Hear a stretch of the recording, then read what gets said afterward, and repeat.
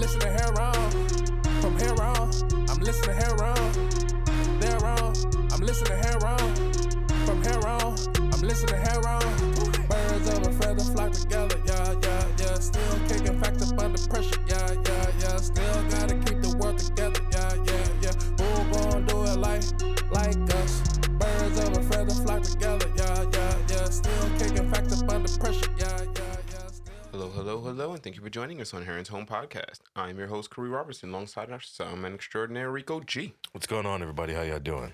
And whether it's welcome or welcome back, thank you for joining us in the studio again for episode 190. We're in on that 200, baby. Yo. Yeah, 10 away. Countdown. Dude, that shit's quick, man. Not gonna front, man. Like, at 150, I was like, yo, 80 just felt like yesterday. Closing in on 200, it's like, man, it's all becoming a blur. But yeah, dude, I love it. So, you been getting into anything interesting this weekend? Yeah, I actually got to catch a Dune today. The game got delayed, so I had an extra hour. Awesome. Well, not awesome that your game got delayed, but I'm really glad you got to catch it. I enjoyed it. Yeah, it was all right to me. It wasn't really like anything. I don't know, like the acting was good, the characters were good and stuff, but the story was just not really all that gripping to me. Did you see the David Lynch one? Mm-mm. Okay, and are you familiar with the books? Never read the book. Yes, so very much I can understand that. And that was actually one of my main critiques, was that the movie had a lot of very long scenes in it. Like, there wasn't any bad scenes, but there was definitely scenes where I was like, man, there's a lot of just people looking at each other and looking at the scenery, which I understand when directors do that so that, you know, to give breath to the scenery that they've built for the movie and for world building and setting and all that stuff. But I think that you should only do that a few times. You know what I mean? But I felt like every other scene was a long, drawn-out scene with a lot of silence in it. Even though the acting was amazing. Like, they did not spare anything really in the casting. Like, Jason Momoa killed his role. That's not Timothée Chalamet. Who's the guy who plays the main character? That's Timothée Chalamet. That is Timothée Chalamet. Man, I thought I felt real bad. I was like, damn, if that's not him, I'm gonna feel real grimy. But no, yeah, he killed his role, man. He played a great Paul. I gotta give it to him. Zendaya did a great job in her role. Paul's mother, she did a good job, but she had a lot of facial expressions. And I was like, what is that facial expression? I was like, yo, why you always crying, bro? Bro, what is that facial expression, yo?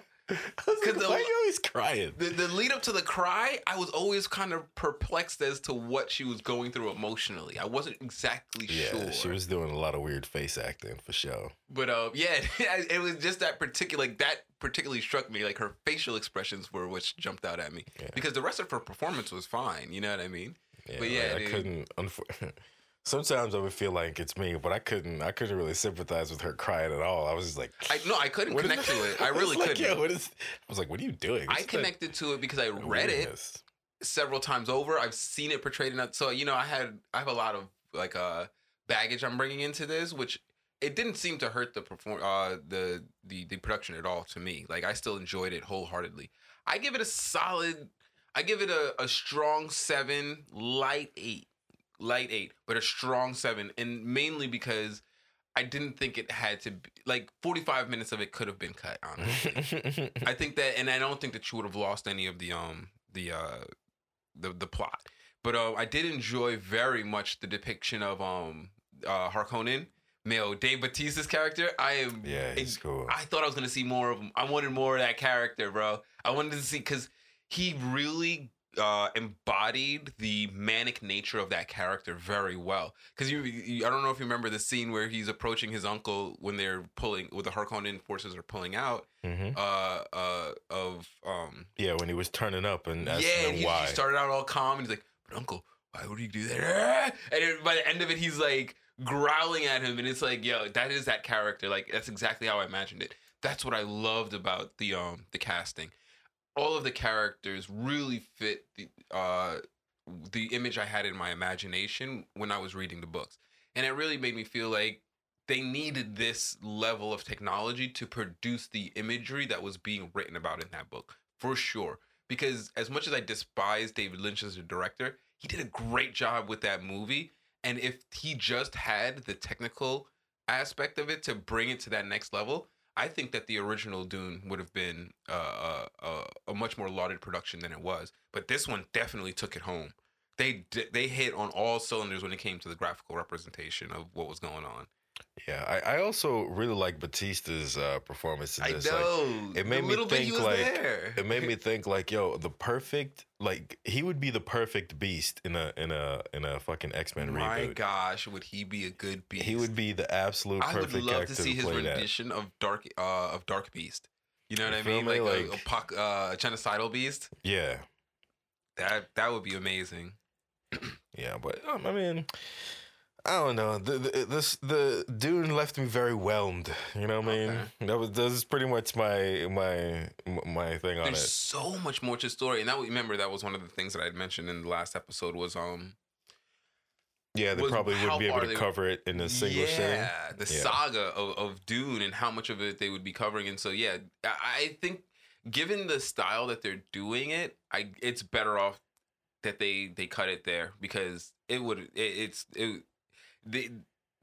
to put too much of the cinematographic end of it into it, and so yeah, that's taking up a lot of the time. Because honestly, that part of like the David Lynch very well told that section of the story in about 40 minutes.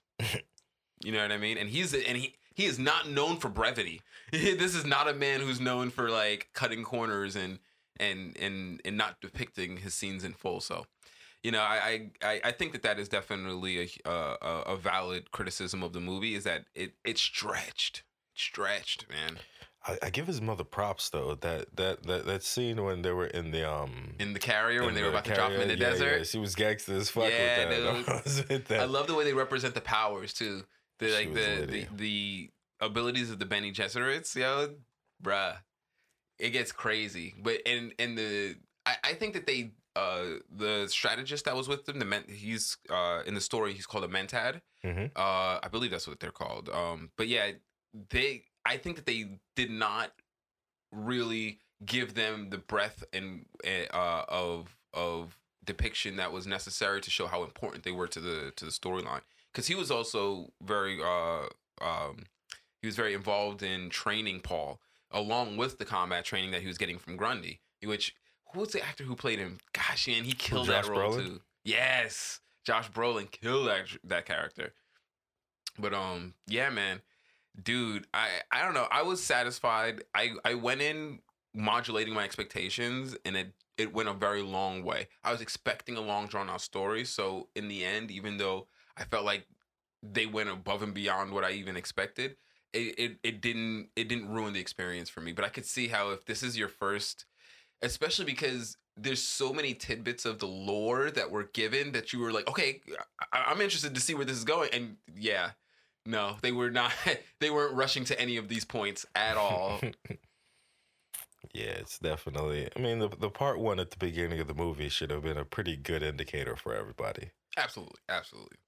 That definitely, and I'm glad they did that as well because that right there told me, okay, don't sit here and expect the whole story. You're not getting everything. No. You're not getting everything. Studio execs don't really like movies that run over 2 hours. It makes them twitchy. I know, because when it comes to theaters, it is hard to get people to go to the theaters for that long. And Just be like, snip. You definitely like cut out the younger demographic. You know what I mean? Because adults will sit. Absolutely. The adults will sit for. I mean, I know I'll sit for 3 hours. You lost the TikTok generation for sure. They're lost, bro. They're not. You feel me? They'll do that in their home, but they're not going to do that outside. Hell to the no. Which is crazy because in India, dude, the average movie is 4.5 hours, and like they have intermissions, of course. But yeah, it in India, it's just, I guess it's a cultural thing because they don't have that same cultural value on brevity and instant, consumption of media. I mean, but that's more so driven by technology over here too. It's by no means organic. True, absolutely. Absolutely. If it wasn't for shit like, it wasn't for Vine. Vine was the one that started it. That was the start of the with of the like instant consumption. what was it, 9 seconds or some shit like 6. that? I think it was something like 6 or 9. 6. I think it might have been 6. You're right. But from that, And they to probably made it fucking, longer to 9 because they were like, oh, you know what I mean? That sounds like what would have happened. And then Snapchat was like 30 seconds to 2 minutes. Now, like, And they're like, Instagram and it was like a disappears in minute. 24 hours. Do whatever you want. That's funny. Except you can save it. You ever seen that video when Chris D'Elia finds out that Snapchat messages can be saved? Oh, what? The look on his face? It was Nigga, probably what? classic. It was That's- probably classic. Wait. What do you mean they have the messages? Oh, they called it in real time? Yes. It wasn't about him. It was about somebody else, and they were bringing up a Snapchat Yeah, story but he about realized- somebody else got caught because the Snapchat messages were saved. And this thing, Oh, man, I you would can have see. the moment when he realized his career was really over. Yo, the look on my nigga's face is, what do you mean Snapchat messages can be saved? No, the whole point of Snapchat is they can't save. Oh, is that what you man. thought? Yeah, technology be fucking people up, man. To be fair, just it's a not lot knowing to how it keep up works. with. It's a lot to keep up with though, because it's coming It out is. at you like super fast. You know what I'm saying? And nobody's reading all the patch notes. And I definitely don't take for granted that I've had a long history with technology because I was an early adopter from when I was very young, and my parents were very enabling of that, which I appreciate. But because of that, I had a lot of hands-on experience with technology, so I got to see how it was progressing. So when people were like, "Oh yeah, no, it's not permanent," I was like, in the app, but I'm guaranteeing you there's ways to make that permanent through, external third-party methods. And people are like, no, that's not how it works. And I'm like, I'm pretty sure that's how it works. And it's just through having experience with this app-based environment for a long time. Because from the inception of like iPhones, running third-party apps to influence your first-party app's performance has been a thing. The jailbreaking iPhones, you know what I mean? So the idea that what you do on Snapchat is somehow, secluded in that app environment, to me was just like, nah, that's crazy. No way. There's got to be a way. If I want to save your Snapchat, there's a way to save your Snapchat. I promise. But yeah, so man, I wouldn't say poor Chris D'Elia because he did do the stupid shit. It's not like he didn't do it and he's somehow being framed. He did the Snapchats. But yeah, man, dude, definitely worth the watch. I think, especially with these longer movies, I think these digital releases actually do them a favor. They do them a favor because I don't know, as I said, how well this is going to do in the theaters given how long it is. And it's not really a kid-friendly movie. Like, it's not the kind of movie that's going to catch a child's interest. There's too many long pauses and gaps in the action. You know what I mean? Yeah, and like most of the fans of the original ones are like way older anyway. Oh man, I mean, I think the average age of a Dune fan is like gotta be in the 30s and 40s.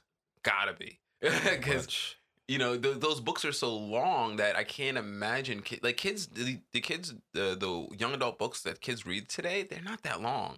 They're not. There's also not a lot of young adult friendly topics in there. You know what I'm saying? Like no. This whole not movie even is the about main character is war and- like the main character is like Jesus, and not he's more of like a Jesus figure than he is a teenage. He's figure. messianic for sure. He's not your child savior. He's not your teen savior. You know what I mean? Yeah. Coming of age. Paul's coming of age story is very mature. But yeah, there was a portion of it that I thought was super interesting for its contemporary relevance. So there's the scene where Paul's walking into the new settlement that they're moving into for the first time, and he sees the Fremen gardener outside, and he's tending palm trees, and he's like, "Oh, these trees are odd for this area." He's like, "Oh, they're not native," and he goes, and they take a ton of work to maintain. He goes, "But then why would we get rid of them?" He goes, "Well, it's too late now. They're a symbol of the area. We got to keep them here. Like, we can't just throw them away. We brought them here. We can't just exterminate them." And I was like, that's interesting because that is, and the idea that those palm trees, though not indigenous, are now a symbol of the area. That's fucking LA. Palm trees are not indigenous to LA, and they take a ton of work to maintain. But the people of LA have rallied around maintaining them here because they've become emblematic. You know what I mean? Symbolic. Yeah, dude. I Gets thought the people that going. I thought that was a super cool like salient point to connect to. I was like, wow, that's Even odd. more so when they were shown in the later scenes to be burning. Yeah, They did make a point to when the show that several Harkonnens times. return, man, that whole political intrigue. Yeah, that whole political. Goodness gracious, I could not imagine a young person getting into that whole political intrigue plot because it is very, very like there's a lot of turns in it in terms of like betrayal and all of the subtle things that are going on. You know what I mean? Like the motivations of the emperor in changing the spice, the house that controls the spice. All of that, you know what I mean? They had the leader of House Harkonnen, Baron, had this great line where, "What is a gift? Not a gift," when he was responding to Batista. Mm-hmm. Yeah, I mean, the performances are amazing. They were really well done. But yeah, I think that a little bit on the editing room floor would have gone a long way for this movie. Even if they just cut it down to 2 hours. I mean, 35 minutes of that of all of that scene. You say that, but imagine how much they cut to get it down to 2.5 hours. I can only imagine. That's got to be a terrible balance. You know what I mean? Because you shoot all that shit. You shoot all that shit, and so much of it gets cut. That's gotta be rough, man. That's why you see some people. That's why you see a lot of both writers and actors, and even Jared Leto would be like, "Yo, we shot a ton of shit." God, Jared Leto smashed that role. Boy, did he do a good job. Other things, and then none of it came out in the movie. Feel me? A lot of actors be like, "Yo, what I shot and what they chose to edit together." And you have to balance that. You have to balance the vision of the movie, the wishes of the writers, the wishes of the actors, because everyone's putting in valid time. You know what I mean? Like, technically, no. You only need to worry about the director's vision. Feel me? That's the director worries about everything else. Yes. The director, he manages like actor expectations and shit like that. That's who I meant. But the director he's the one that this is my vision, or supposed to be. Yeah, like whoever's responsibility it is to imagine all of those motivations, boy, that's not an envious job at all, man. Nah, dude. Being a good director is a hard fucking job. Yeah. For the main reason that you're managing personalities and wildly different personalities. Like one time I was on set and I was just absolutely like this chick was having a meltdown over something. Ooh, like I think I heard this one. I mean, I guess it was kind of like we had to stay like overnight at a hotel and someone like had used her towel or some shit. And she Jesus was like Christ. fully tripping and she's like, "I'm not going on. I'm not doing nothing." She was just like over it Diva because status? of a lot of reasons. I mean, I can kind of understand where she was coming from. Also, I don't know how she is to being out of her comfort zone in a situation like that. I mean, I can guess like someone uses your bath towel, right? That is pretty egregious. Might be a little bit. Some people might trip over that. But my nigga fucking Willie was able to just talk to her. Fucking, I don't know what he did. Took her to a side room, talked for like 5 minutes. She came back out ready to film. I was like, nigga, I couldn't do that shit. I'd be like, hey, do what you gotta do, girl. You feel me? Like, do what you got to do. I'll give you 5 minutes, turn up, and then we're gonna film in 10. You feel me? Figure it out. But that's one of the things. Like being a director, you need to. And also, one thing I imagine would be difficult for me. Is you got to know what to say to the actor to get them to deliver the performance that you want. You feel me? Which is not always easy. Yeah. It's easy to be like, do it like this or do it like that. But what if that don't work? Yeah, that's once again that balancing act of what they see in the character versus what the character's written as versus what you see in the character. Yeah. And getting that all to dance. That's a skill, man. It's never take that for granted. It is not a job that I envy. When I was younger, I used to be like, man, being a director sounds cool. As I got older, I was like, yo, that's so much work. It's probably great when it works. Like, it's probably the best feeling when you're done with it and you got it to work and you see that movie and that shit hits. Mm-hmm. God, you must feel very, very exalted. But when it doesn't work, boy, it must feel like ripping your hair out. Like, it's like, man. Yo. But man, real quick, I wanted to touch on Jared Leto's character because boy, did he smash that role. I thought that he played that role. Wait, which one? For which movie? The father, the head of House of the House of Atreides. That's what's his face there? Poe Dameron. It's not Poe Dameron. I'm sorry, that wasn't. I apologize. Oscar. You wouldn't know it's because the character's name is Leto. Yeah, the character's name is Leto. Oscar Isaacs. Yes, Oscar Isaacs. He made that role into something that I have never experienced. In all of my renditions of consuming Dune as media, I have never seen that character portrayed that way, and I think that he did a great job. Yeah. That was never a sympathetic character. I like him as a father and as a leader. Yeah, dude, my G, when he was talking with Paul and he was telling him how important it is for him to take over the house, and Paul was like, but what if I don't want it? And he was like, yo, even if you choose not to take this, you'll always be the only thing I've ever needed you to be. And that was my son. Nigga, what? that sentiment right there as a father, like that shit right there. Mm-hmm. Gosh, man, that hit. It gives your child like the encouragement to pursue the world without the fear of failure. You know, listen, I have dreams for you, but my dreams for you are my own. Your dreams for you are absolutely paramount to what you want to do. And if one day you come to see the value in what I dream in for you, awesome. And if not, you'll still be the person I love today. Boy. Yeah, that was a strong ass sentiment for sure. Yeah, man, I really, really appreciated that scene a lot. And then, you know, just the way he dealt with his family, the way that he dealt with his responsibility. And the thing is that he's not supposed to be a sympathetic character. The head of House Atreides is ready to go there, murder the Harkonnens. He's ready for it. But that's not how he was portrayed in this role. And I think that this was a far better use of that character. Because to me, it instilled one of the many lessons that Paul uses to evolve over time. Because Duncan has a huge impression on him. Mm-hmm. Grundy has a huge impression on him. His mother has a huge impression on him. Dr. Yuan has fuck that dude, bro. This a goofy ass nigga. Oh yeah, that's right. He's definitely gonna give your wife back. You fucking clown. What's the guy's name? The dude from 300. The deformed guy who betrays him. Oh, fealties. Fealties, yo, he's the fealties of this motherfucker. Fealties. Because yo, I hear you. He has your wife and stuff, but this nigga is a maniac. You feel me? Like what makes you think he's gonna give you your family back? Like, I get your honor, but no, Bree, this is not. You didn't get your family back. You just cut your head off, bro. Like. Oh, spoiler alert. Whenever somebody has that much leverage over you, can't really trust. And they're willing to go to such lengths. Absolutely. You cannot trust anything they say, bro. You're making deals with the devil. You're a fucking idiot for that. That's something that I think a lot of people, they don't internalize that until they go because hope. They be like, nah, I have the sliver of hope that he's telling the truth. There's an amount of leverage that once it's obtained over you, that person can no longer be trusted in any capacity whatsoever. Yep. Because anyone who is trustworthy would put a limit on their own leverage on you. You know what I mean? Feel me? They would respect you enough to not go to that length. You know what I mean? Clown ass. Goddamn. At least he wasn't a complete and total piece of shit. He was like, I realize I'm doing a piece of shit thing, so here are some concessions so that it's not that bad. I really did, and that was part of the storyline, so I knew it was going to happen. But I still love the way that they portrayed it, where it's like, listen, I betrayed you, but I betrayed you because of him. So all I can offer you is a way to get revenge on the person who got me to do what I did. Listen. Hey, man. Hey, don't look at me, man. Don't look at... It's that nigga. It's his fault. He's making me do this.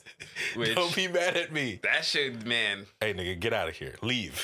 So Put the tooth in and get the fuck out right now. I can't wait to see the next section of the movie where Paul's with the Fremen.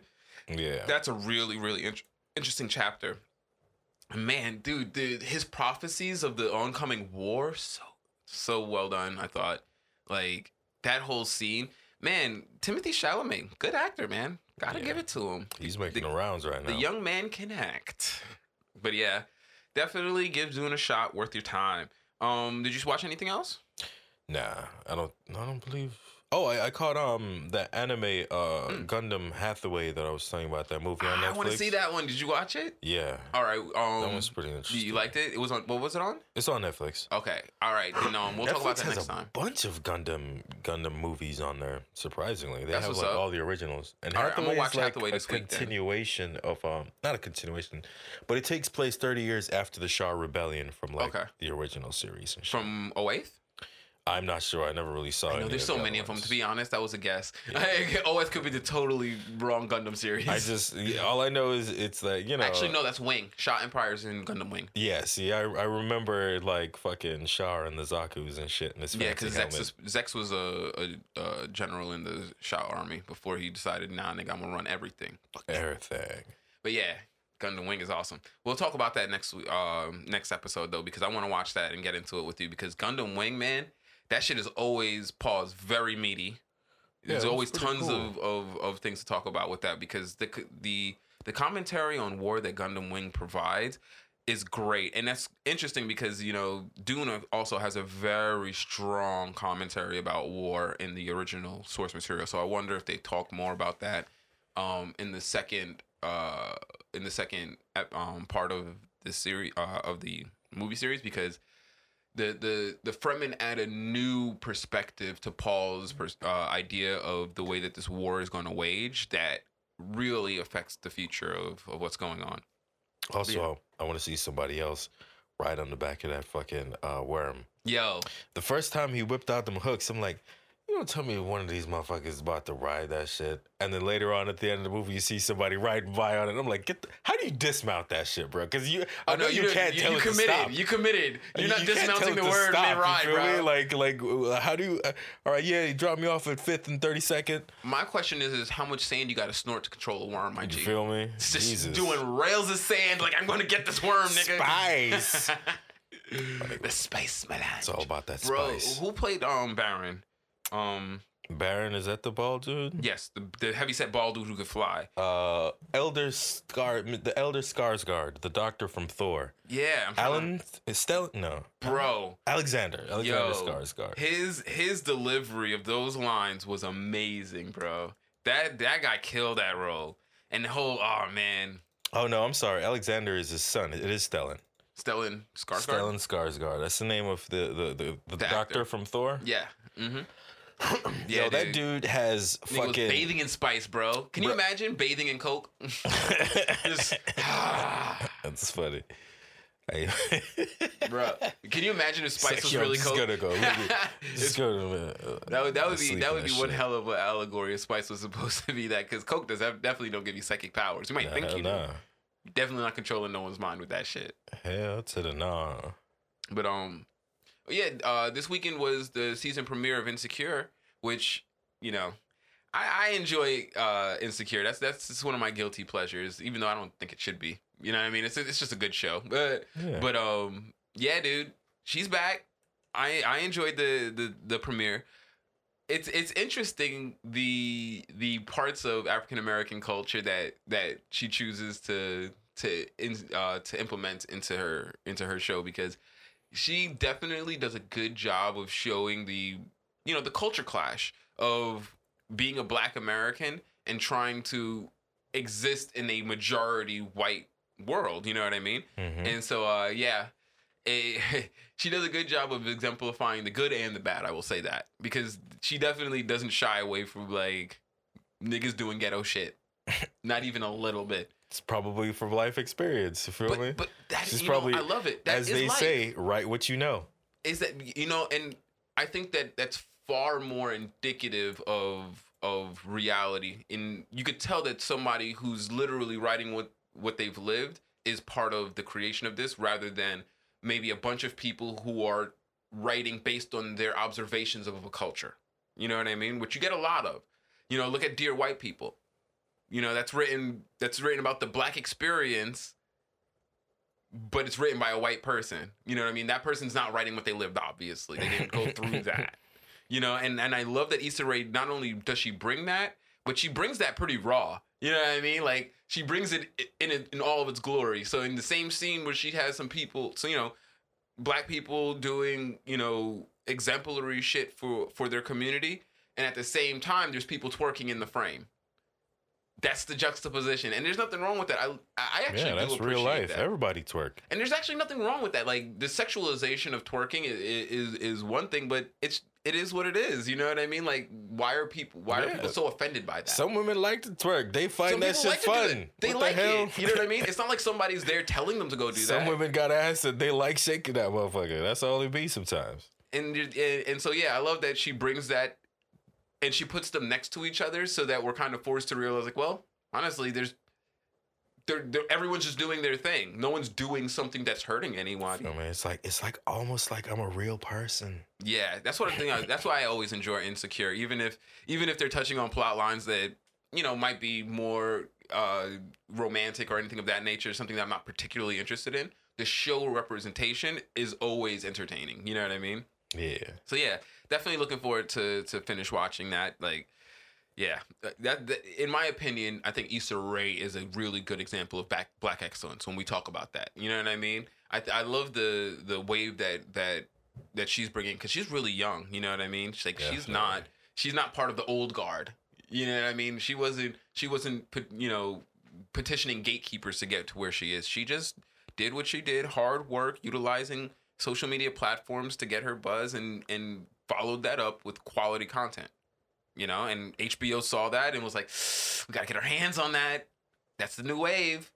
Because I definitely think that Issa Rae, when it comes to like sitcom entertainment, you know, after that whole Blackish wave, we're gonna see kind of a little bit more of an authentic, you know, Black experience wave of shows. Because, you know, that was the whole wave. You had Black AF and Blackish and what was the other one? There's a bunch of them. I don't know. Yeah. Those shows are specifically not geared towards me. Yeah, you know, Dear White People, all those shows. Don't be saying shit like AF. Yeah. Feel me? So yeah, you know, I think that the HBO was really smart on recognizing that the next wave is actually going to be authentic Black experiences. And so that really gave Issa Rae a lane to really pioneer. You know what I mean? That was awesome. So yeah, Insecure is the shit. Definitely catch it. But yeah, let's go ahead and start moving on into some of these here topics. Ain't too much been going on.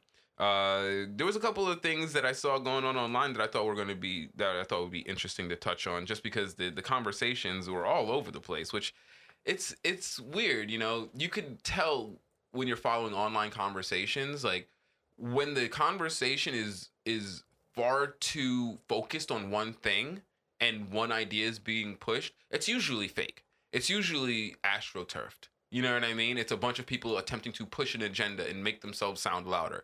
But a lot of other conversations, when you see like people coming from left, right, and center, those seem a little bit more genuine or organic. You know what I mean? But yeah. I saw in the midst of that, you very frequently will see entire points missed or not even addressed. So I saw a couple of those. So we'll talk about that too. But let's first. I saw this one, and this topic kind of disturbed me. I was like, I can't understand how people in a public setting can organize around this. But in West Palm Beach, they've decided that they will play Baby Shark through the speakers, through the public PA system at night to drive away the homeless people. Ooh. I'm like, fucked up, bro. That's torture, right? That's literally a torture tactic. They did that to fucking Noriega in Nicaragua. They did it to Iraqis too, but it was different types. I think it was a metal that they were using. Yeah, you know, but playing cacophonous music while people are trying to sleep, man, sleep deprivation. So now city councils are pretty much saying that they're willing to torture fucking homeless people as if it's not bad enough that they're homeless. I was like, man, Florida is a really fucked up place, man. And what blows my mind is that they don't even have a quarter of the homelessness problem that, like, let's say San Francisco or Los Angeles has, or New York. And yet they attack these people. You can't give them water. You can't give them food. You can't. You know what I mean? Like the city has literally decided that they're going to utilize the resources to play Baby Shark. And then how, like, I wonder how people who make Baby Shark, like, y'all gonna sit down and let them use your shit like that? Like, that's pretty fucked up. Because they have it licensed. They could tell them, they could put a cease and desist on that, no? They could, but if they gonna be playing it all night, my G, think about the fucking streams that we're talking about. They're in the billions. I don't think that's gonna be that much, you think? If they do it consistently every night, it will eventually be, right? It might not be right now, but it's like a free set of side revenue that they can do. Also, they probably had to contract it in order to get the specific permission to be able to use that. So yeah, that's probably another bag. It's in Florida. They could just be doing this shit by the seat of their pants. It's like, yo, if they say so, they say so. But I don't know. I just thought that was really fucked up. And, like, especially as we round the holiday season. I know Halloween's coming up. And I don't celebrate Thanksgiving for the reason that Thanksgiving is celebrated by, Americans. But I do really enjoy utilizing that time, to, like, cook mad food for people that I enjoy. And then also give that food to people who don't have it. Just because it's not just convenient, but it's a time of year where even if I don't celebrate it, the general population has this air of this should be a time where everyone's eating good. And I know that there's people who might also want to partake in that who just don't have access to it. So I like to share with them. You know what I mean? And it really bothers me that more and more places in this country are literally making that illegal. Like, that shit blows. Like, yeah, it's the whatever motivation it is that brings people to do that. I find it to be one that I don't think I'll ever be able to relate to, because these people, like, it's not taking anything out of your pocket. This is random people who want to feed other random people, and the city feels as if, or municipal powers feels as if it's necessary to interject with legislation to stop people from sharing food. I don't know, man. It feels like the mentality behind it is super futile. Yeah, some dystopian shit. Yeah, man. And it's been going on for a long time, because this is not the first time that we've talked about it on here, where Florida has literally either arrested or enacted legislation to restrict people's access to food, which is wild. It's like, yo, you're literally passing legislation that's net result is to restrict access to food in a time where technically our government has a position that they have a war on hunger, quote unquote. Like, man, yeah, that's some deep-seated dysfunction on the municipal level, you know? But I guess that's why, if you want to take yourself from national politics, completely understandable, but you definitely gotta engage in that municipal level if you're gonna be where you are for any amount of time, because that shit, you gotta keep people out of those municipal offices that'll do shit like that, man, because that's crazy. That is utter madness to me. It's kind of hard, though, because Florida's riding from the top right now, from the governor on down. Bro, I feel like that Florida's rotting from both ends. Mm-hmm. You know what I mean? Like, the people who are most victimized by the system are in such terrible social straits that they just act out terribly, and so they're not doing anything to benefit themselves. And the people at the top are so wholly bought out and corrupted by whatever special interests are available to them that there's corruption coming from the top. And so it leaves everyone in the middle who's just trying to do, normal things to have to deal with all of that, which results in the massive homelessness issue, and as well the bad legislation that victimizes them. And then the, normal people are caught in the middle who's like, I just want to cook for Thanksgiving and feed some people. Is that's breaking the law? You know what I mean? Like, the futility of the American legislative ideology is beyond anything that I think has ever been in a high functioning society like this. Cause yeah. But anyway, yeah, that one. It's like they fixed planned obsolescence into governing. Absolutely. Wow. And that's a fucking terrible, terrible, terrible idea. But it is if we're gonna run the country like a corporation, and corporations are capitalist institutions, and planned obsolescence is a core tenet of capitalism, then shit, the product that they're selling, which is our governance, has got to become obsolete if they're going to sell us another form of governance at some point. They're going to sell us fascism. Democracy's got to become obsolete at some point. It didn't work, guys. It don't work. We can't do it. You got to give me all the power. When you guys have free will to make your decisions, it gets all fucked up. Don't you see how it is? Just give me all the power. I'll take care of everything. God, don't trip. And that's dude. All right. It's getting real dystopian. Let's move on from that, bro, because that's exactly what it feels like is happening. In some other more dystopian news, so Johnson & Johnson was recently found to have purposely covered up their knowledge of the variation of their talcum powder marketed to pregnant women as causing ovarian cancer. God damn. This is not just, postulation or anything. This was the court findings. They went to court. And so in the midst of doing that, they decided that they will start another company, buy that division of Johnson & Johnson from the main company to separate their liability from their actions, mind you. And now, not only that, in doing so, further causes the legislation to postpone, which has already deemed that these women were aggrieved and need to be compensated and helped in their cancer bills. Because these women are fighting cancer, you know what I mean? Racking up major health bills based on something that was perpetrated on them by Johnson & Johnson. You know what I mean? And the fact that instead of seeing the verdict, saying, you know what? The jig is up. Let's at least rectify this moving forward. they found further ways to distance themselves from the liability of their faulty product. This is why I am so adamant about I am not taking no emergency vaccines when motherfuckers aren't even willing to take responsibility for what happens if I inject myself with what they say is safe. This is the same company. This is not a different company from the vaccine maker. This is Johnson & Johnson that is doing the same thing and will have these same business practices towards all of the people hurt by their drugs. And so, you know, I don't know how much more proof Americans need that these people are bad actors before they start treating them like bad actors. They are bad actors in this system.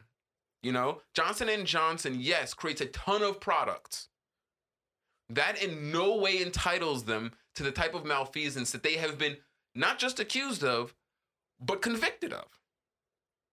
You know, I don't know if in the American psyche we can break through that brand loyalty.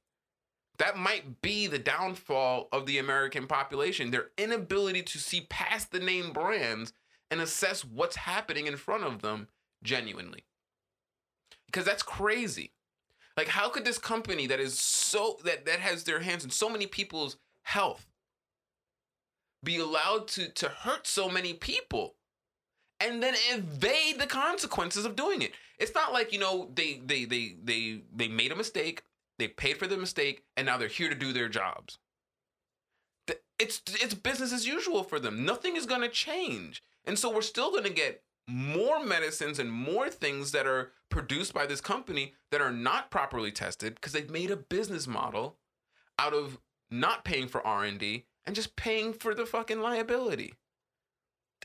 We got to fix that system, man.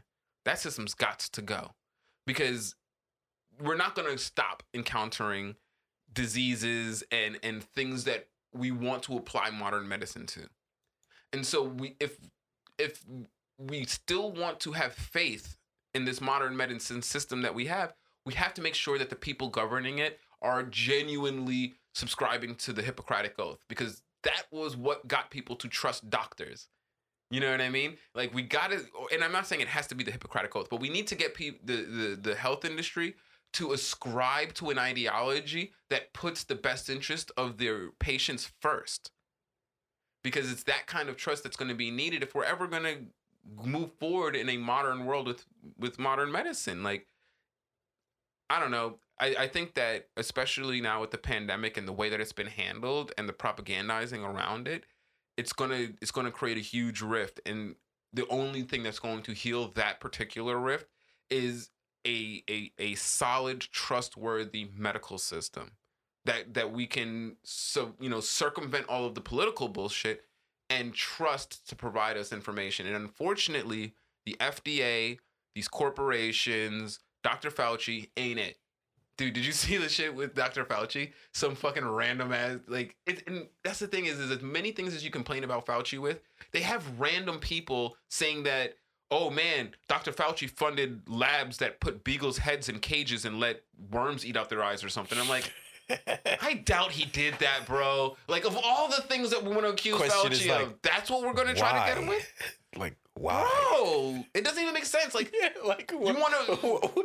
What's the result of the experiment that they're going Pandemic for? profiteering is a thing, but we're going to circumvent that and go to beagles with their eyes eaten out? Get the... Like, yo, Americans, I think your brains are being eaten out.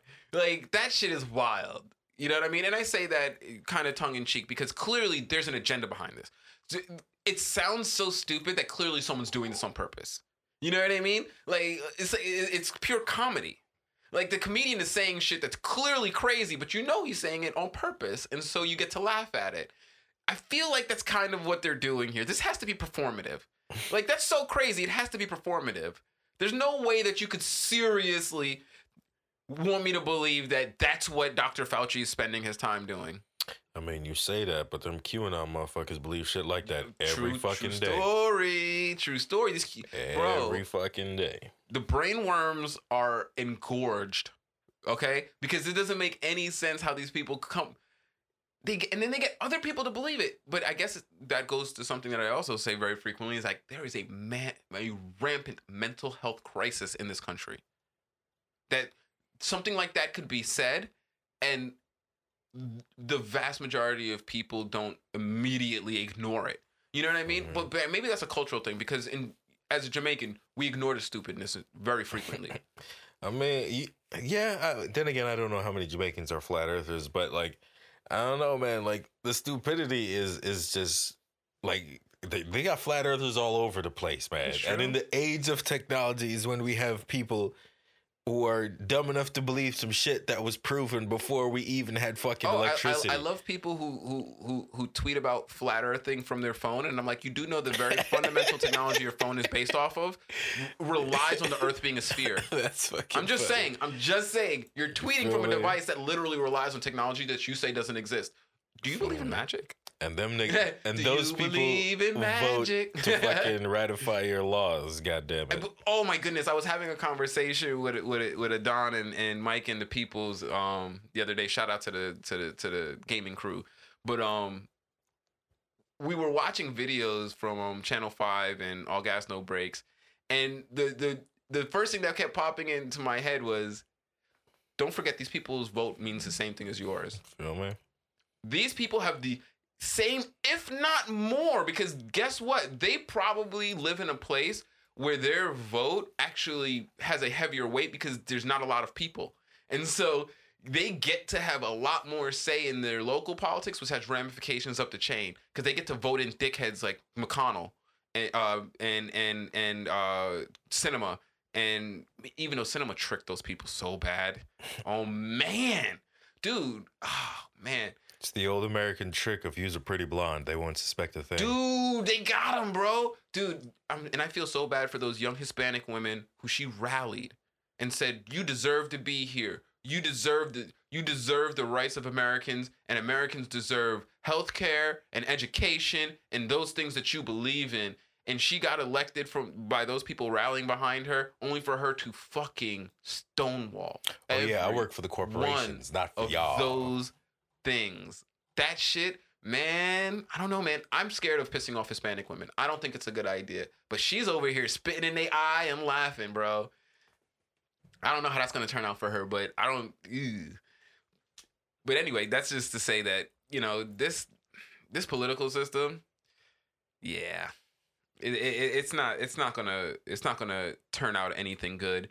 And if we ever want to get past the fact that our political system doesn't do anything to help bolster the services like medical and housing and our food industry, then we're going to have to step in as people and circumvent those things. You know what I mean? And part of that is not buying into the bullshit propaganda medicine system that pretty much sits on top of our genuine medical system that's trying to save people's lives. You know what I mean? The part of our medical system that people go to school for 12 years, you know what I mean, with residencies. People don't do that because they want to become corporate shills, by the way. People typically become corporate shills because it's the easy way out.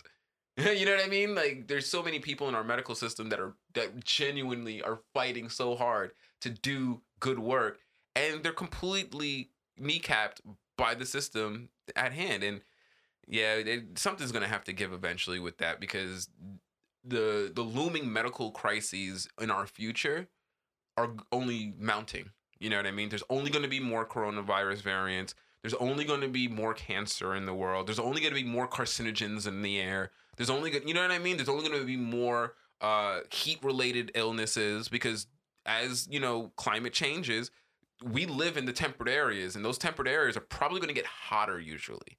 And so we got to really understand, like, things like that, they're going to require a robust medical system to deal with. And, you know, we're going to have to circumvent the government to get that medical system, because they are deadlocked in bullshit. You see this fucking, the stimulus, not the stimulus bill, the infrastructure package is dwindling. I think it's like a third of what it was a third of the compromise that they came to. So it's like, that wasn't a compromise. They just, and you know what? I was going to use a really terrible term, and I'm not going to use that term. But they really, like, they hustled them. Republicans hustled the shit out of them. But yeah, man, that shit. Yeah, they did. It's going to be super problematic in the future because, you know, they're just not investing the money that needs to go into the things that need to be done. And so they're just kicking the can again, you know, and I don't know. I really am interested to see what the next election cycle looks like, the next presidential election cycle, because I'm probably just going to commentate. I'm probably not going to participate, but I definitely am interested to see where the people, I got to see where the people are at. You know what I mean? Because I don't like fighting the waves. You know what I mean? And when it comes to certain things, when it comes to society, like, yes, you fight against things like prejudice and you fight against, you know, systemic corruption. But if the vast majority of people want this bullshit system, you can't fight that wave. It's not, I don't think it's for the individuals or the extreme minorities to fight against that wave. That, you know, at some point you have to realize you don't get to make that choice for the mass. That's kind of the concession you make when you want to be in a democracy. You have to accept that the mass might choose something that you aren't okay with. And if that thing isn't like directly against your moral fiber, then you gotta take the ethical choice of either I stay and deal with it or I leave. You know what I mean? And so the choice of capitalism, even though it comes with a lot of bad shit, is just an economic form that people are allowed to choose. And if that's what America is going to choose, and it's going to allow that capitalism to be the crony, corrupt capitalism that exists today, then hey, you know, they think that they elected somebody who dodges taxes. What does that say? You know what I mean? Because I'm smart. Because they're smart. And then they lauded him. You know, like he was smart. And it's like, all right, guys, well, at that point, you know what I mean? Like, it's like when you're in a gaming session. You know, if you're a tabletop gamer, you'll connect to this. If not, just try to follow the line of logic. You know, but when you're in a game with 4 to 5 other people, and the DM is giving everyone their quests and everything, and everyone has organized themselves to go down a certain path, but you want to go down and do your quest, sometimes you got to say, all right, I got to get in line with the group. And that's not bad. That's not capitulation. That's being part of a group. You know what I mean? That's part of the dynamic. Now, if your group is shitty and then excludes you, maybe you shouldn't be part of that group. But that doesn't mean that the group, the way the policy of group functioning should change. You know what I mean? It's just them violating that trust that you should have in them. But, you know, that part of it never gets to the public mind, you know? They never get to the part where it's like, you know, the group has chosen something I don't want to do. So it's incumbent on me to either find ways to live under that or to go someplace else, you know? You know, and American culture, as much as I hate it, is a choice of American people. I don't get to dictate American culture. You know what I mean? And if it's that repugnant to me, if it's that abhorrent to me, I don't get to then become a terrorist. You know what I mean? Like that's where extremists lose me. That's where anybody who then wants to hurt other people who have done nothing to them totally loses me. It's like, no, nigga, you had one other option before that could have averted all of this. Let's get the fuck out. You know what I mean? I'm not saying that that's the attitude that most people should take, but I'm saying that we should always recognize that that's a valid option, because once that is part of the rubric, you'll move. You know what I mean? That'll be the outer boundary of your behavior, not the extremist behavior that goes beyond that. You know, so yeah, you know, in this country, I've come to the conclusion that as long as I'm here, there's a lot of shit that I'm gonna have to learn to bellyache, and that is what it is, and I'm gonna have to learn to circumvent a lot of the other shit. But what I'm not gonna do is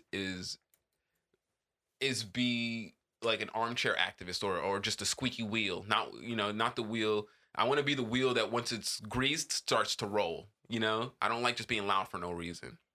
But yeah, most of America never makes that transition to that point. But yeah, that was interesting. So in some foreign news, China has been going through a very interesting, I guess, economic crisis. And I'm throwing up air quotes because you can't really have an economic crisis when you've dictated all of the economic outcomes. Right. You know what I mean?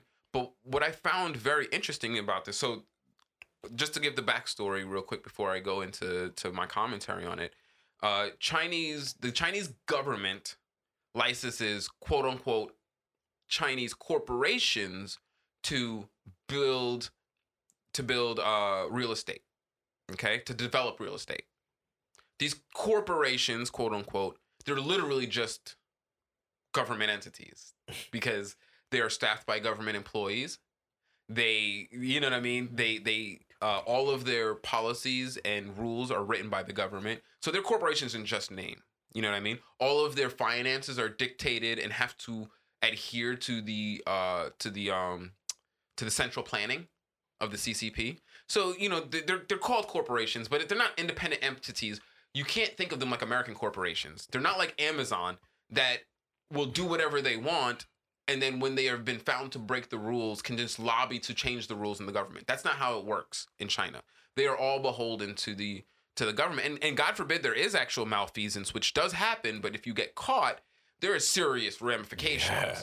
You know what I mean? If it's not state approved malfeasance, it's gonna be kind of awkward. One of these companies is called Evergrande Real Estate. This company was one of the ways that the Central Planning Agency was figmenting its internal velocity of currency, which means the way that they were pretending that people were exchanging money in the population was being manipulated by Evergrande by them selling future homes to people, getting paid on those profits, and then that money going to the government. So it was a way for the government to take money out of circulation, but they were doing it through an entity that technically was supposed to be coming through with products for the people. And the products were supposed to be made by the money that was being paid into it. But that money was going to the government and being centrally planned and sent off to some other part of the government that needed funding. Because obviously the CCP, the Central Planning Agency, knows every single head. They have a complete census count of every single head in China. They have a complete census count of every single home in China. They have distributed every single human into a home. There's no homeless people in China. And so the whole idea that I'm going to build you another house, give me money now, makes no sense.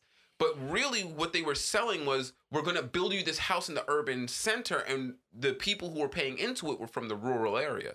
So pretty much it was a way to siphon money out of the rural area into the government coffers. But those people still have rights, technically. And so they showed up to Evergrande and was like, yo, where's our houses, bro? We ready to move. It's been months. Our contract's been waiting for fulfillment. And Evergrande is like, yeah, but we don't got no houses yet. It's like, but bitch, you were supposed to be building the house the whole time. So that's my rough breakdown of what led up to the crisis that they're having now, where it's... So the Chinese government is threatening to not support Evergrande real estate development as if they weren't the ones in control of it. We did it because you told us to. Literally. And so now so if the Chinese government now says you no longer are going to be considered for contracts, their foreign the foreign investment in that company is going to end up drying up, which is going to cause technically that company to fail, which it's impossible to fail in a centrally planned economy unless they planned for you to fail. You know what I mean? Like they wouldn't start a business that wasn't fitting into the centrally planned budget. And so the idea that they're going to let it fail is really fucked up, kind of like how the American government was threatening to let Bear Stearns fail. And then they let them fail. And it was like, but bro, you guys made the rules that we were following. And you insured us. How are you going to let us fail? How does that work? And so the bailout started coming. You know what I mean? And so it's going to be really interesting to see how China starts to deal with this, because they don't bail shit out. Yeah, ain't no bailouts. There's no bailouts. You know what I mean? They're going to what? They're just going to arrest everybody in the management and then release everyone else into the unemployment sector. And then, because they're also one of the biggest employers in China as well. You know what I mean? They have, I think, hundreds of thousands of employees. And so it's creating an interesting quandary, because they could, the Chinese government could very easily fix this. They have the rollover on their balance sheet to just compensate, fix, and flatten out all of the expenses, and either A, put them back on the right track, or B, remove them because they're clearly providing a service that isn't actually essential because they were being paid for a service that nobody needed at the time of purchase because they were already in houses, and the Chinese government knows that because dun dun dun they put them in those houses. You know what I mean? And so it's a big bullshit story based around the fact that nobody wants to interface with the Chinese economy as a centrally planned economy. And so I watch a lot of Patrick Boyle, who's an economist, and he's really good at explaining these things, man. He has a really interesting wit and a very clear speaking voice that gives these topics the real justice that needs to be given so that the layman could understand it. And at the same time, he adds, the relevant context so that people could kind of try to see what they can come up with themselves, because ultimately everything that comes out of economists is opinions. You know what I mean? They only use data to validate past things, not to validate their predictions. And so yeah, he's really good at presenting that.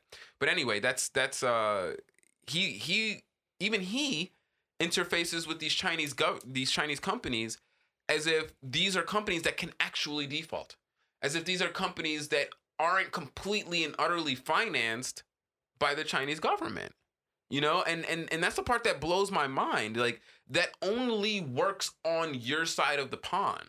You know what I mean? Like, you can't interface with an economy as big as China's and not take into effect that any fluctuation in their coin is centrally planned and yours is not.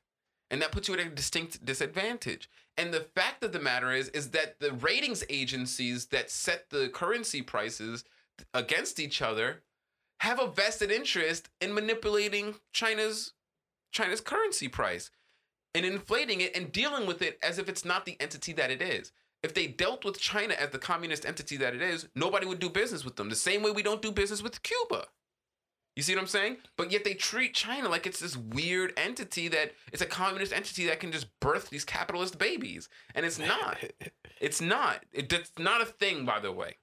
But that just, once again, shows that China, it really isn't communist to begin with. But it shows how disingenuous it is for the Western countries to even call them communist, because they don't deal with them like they're communist. You know what I mean? They don't deal with any of these corporations as if as the reality that they are centrally planned. And so yeah, I think that that's really interesting, that because of that interaction between world economics and China, them having a bullshit, quote unquote housing crisis will cause the rest of the world to end up having a financial crisis, because the rest of the world has been feeding into that same financial crisis. I mean, that same housing crisis through financial investments, foreign investments. It's more and more, it exemplifies why I try my best to stay away from finance industry and stocks and all that stuff, because the whole thing is really figmented in the end. So much of it is dependent on quote unquote trust and information that is unverifiable. Look at Theranos, that blood testing company. That company was valuated at $1 billion of unverified information. And so what? You know what I mean? You can't say shit about it when it's happening, when it's obvious. I mean, you can, but no one's going to listen to you. You can only save yourself. And so we're in an environment where there's always a sucker. There's always a sucker to be had. And it's not only that there's always a sucker, there's always 1,000 suckers at any given moment to be had. It's not a good environment to be dealing with stuff like this, because people, they don't act rationally. That's one thing that we could bet on that. The rational behavior of people in terms of their economics, no. We'll just chalk that one up to human behavior. Yeah, for me, the COVID fucking paper towel buying was proof of that shit. Oh my goodness, dude! Like, that shit was wild. Like, really, you're getting toilet paper? That's where we're at with it. Hey, you know what? Maybe it's all connected. You know what I'm saying? The Chinese scientists found that the butt is the best place to search for. I mean, that's where they were swabbing, bro. Can you imagine? Butt swabs is the most effective way to test for COVID. So maybe they were on them anal swabs was ending up in the back of your throat. Like, God no, no. Too deep. Yeah, man. But that was funny, man. I'm interested to see if this quote unquote economic crisis actually makes it stateside. But all right, we'll wrap up on this. I was talking with some people about, you know, the whole Dave Chappelle thing, and I thought that it was interesting because the people who are on the side of Dave generally they didn't scrutinize the argument at all because they knew it was comedy, and so they didn't feel the need to scrutinize it, rightfully so. If you're thinking that deeply about comedy, then you probably have far too much time on your hand. But anyway, so they were pretty much just writing off the other side of the argument because it was disingenuous.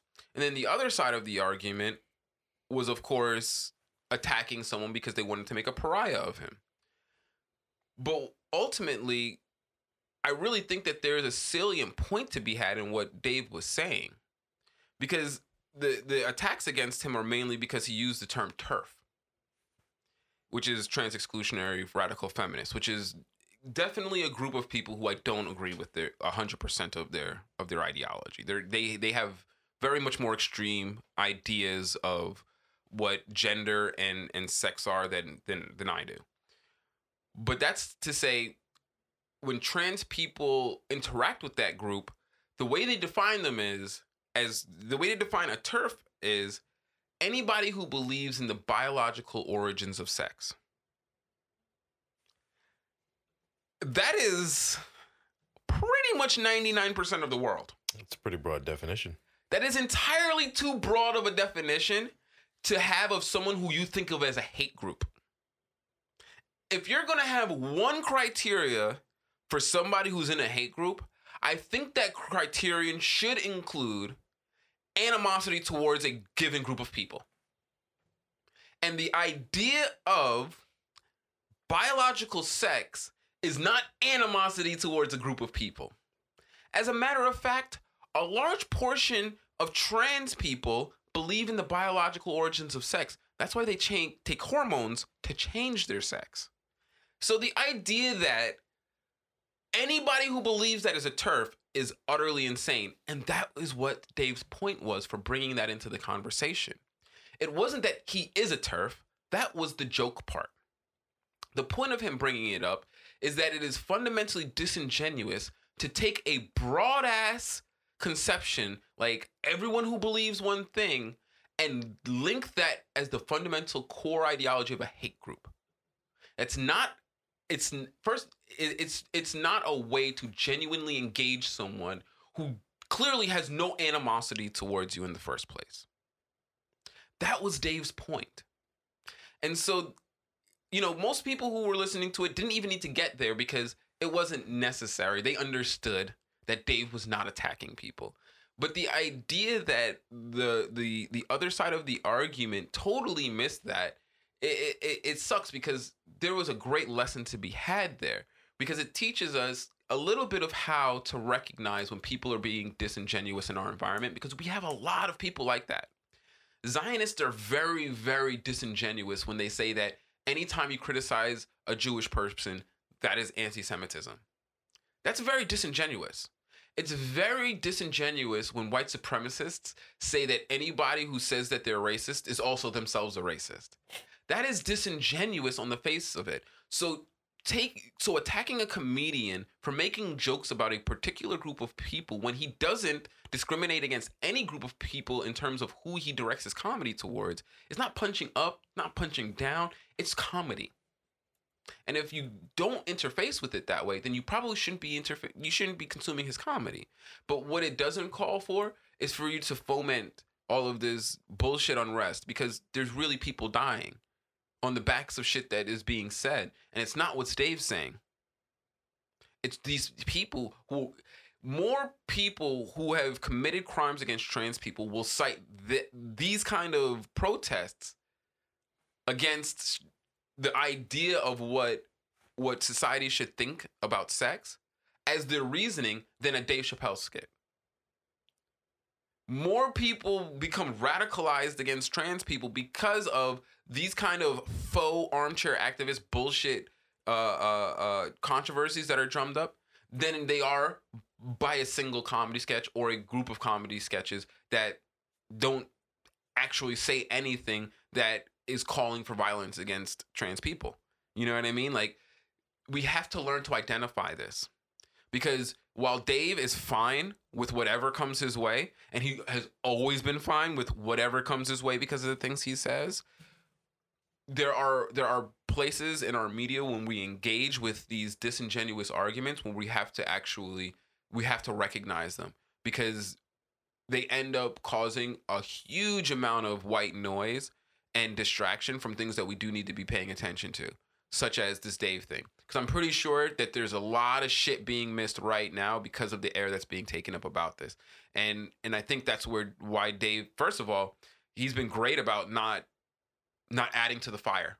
You know what I mean? He said what he said, put out a special. He ain't in nobody's comments. He ain't in, you know what I mean? He's not out here making a whole bunch of statements there's and nothing walkbacks. really for him to say. Like you're saying, a lot of the arguments against him are being disingenuous. So you responding to that is really only going to add more fuel to the fire. And yeah, and so that's why I didn't like what the Netflix CEO did. He stood on it and then rolled it back. See, that's what I'm saying. Like, even once people identify it as disingenuous, sometimes they feel compelled to say something again. And it's like, bro, you said what you said. You should just stop right now. You know what I mean? Because you're only fueling the fire. I mean, I feel you, but as like the CEO of a media company, you have a little bit more responsibility. You know what I'm saying? You can't really be as frivolous, because it's literally the bottom line of everybody that works underneath you and above you. True. He does have a bigger responsibility to the greater corporation that he represents. So yeah, his walk back was probably, I didn't think of it that way. He's got to toe the line, bro. Yeah. As the CEO, you got to toe the line. But yeah, so maybe he shouldn't have said anything to begin with. He should just let it stand, because you're right. Like, that was the whole thing with Dave. It's like, say what you say, and for him it was, you did what you did. I don't know how often he has to sign off on something like that, but that was a pretty big thing. $40 million, special. He probably was aware of it and had to give some form of verification. So he did what he did. At that point, you don't got to say nothing. You got to do nothing. Netflix, unless Netflix has a legal statement, you probably should just let it ride. You know what I mean? And that's what Dave's doing, which I think is probably the best way in our contemporary setting to deal with bullshit drama. You know what I mean? No, there's definitely times when you fuck up and you need to say something about, I made that mistake. Also, don't forget, that's somebody's job. Somebody gets paid to deal with the media backlash. That's another reason why, if you're a celebrity, there's no reason for you to be jumping in the DMs responding to people talking shit about you. Bro, there are people who get paid not millions, but people who get paid good money, good salaries, good money to deal with that for the celebrity. You feel me? It's like celebrities getting caught drunk driving. Nigga, you got money to pay a very good driver to be at your beck and call 24/7. Celebrities getting caught with guns. What's wrong with you, bro? You can't hire somebody to hold that for you. What's going on? They want to steal. But yeah, so I just wanted to... Good on Dave for not walking into an obvious trap. Oh, yeah, and he's got enough life experience to tell him what the right answer to that question was. Remember, this special was in response to a bunch of backlash from that community anyway, so it's not his first rodeo. Yeah, and that's another thing that I find really fucked up about this whole situation is that the loudest part of the trans community are the ones that are against them, but nobody's talking about people like Flame Monroe, who is an African-American trans woman who went on CNN to support Dave wholeheartedly. No one's talking about the trans woman that Dave supported that wasn't supported by her community. Nobody's talking about all the trans women that I see commenting and posting as well, who are in support of Dave's special and understand what he's saying and don't support the rampant attacks. You know what I mean? Because it don't fit the narrative. And so yeah,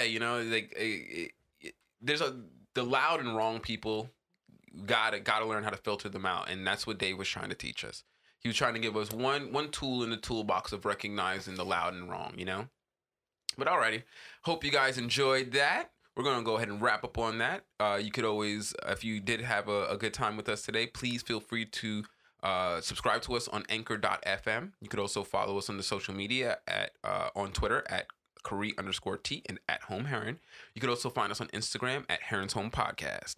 You can find me on Instagram at RicoGVO and on Audible.com with Rico Gale. Yeah, check me out. Yes, sir. Yes, sir. Them books is fire. Get to listen to my man show his chops, them vocal chops. That's what's up. But It's the only place, man. Well, for now, anyway. For now, yo, big plans. Yo, 2022 gonna be big things are going on. Definitely. Yes, sir. So always remember, time is only wasted if you choose to waste it. So learn from your mistakes. It's the only thing you ever will learn from. Have a great one, guys. Thanks for joining us. Peace. Take it easy.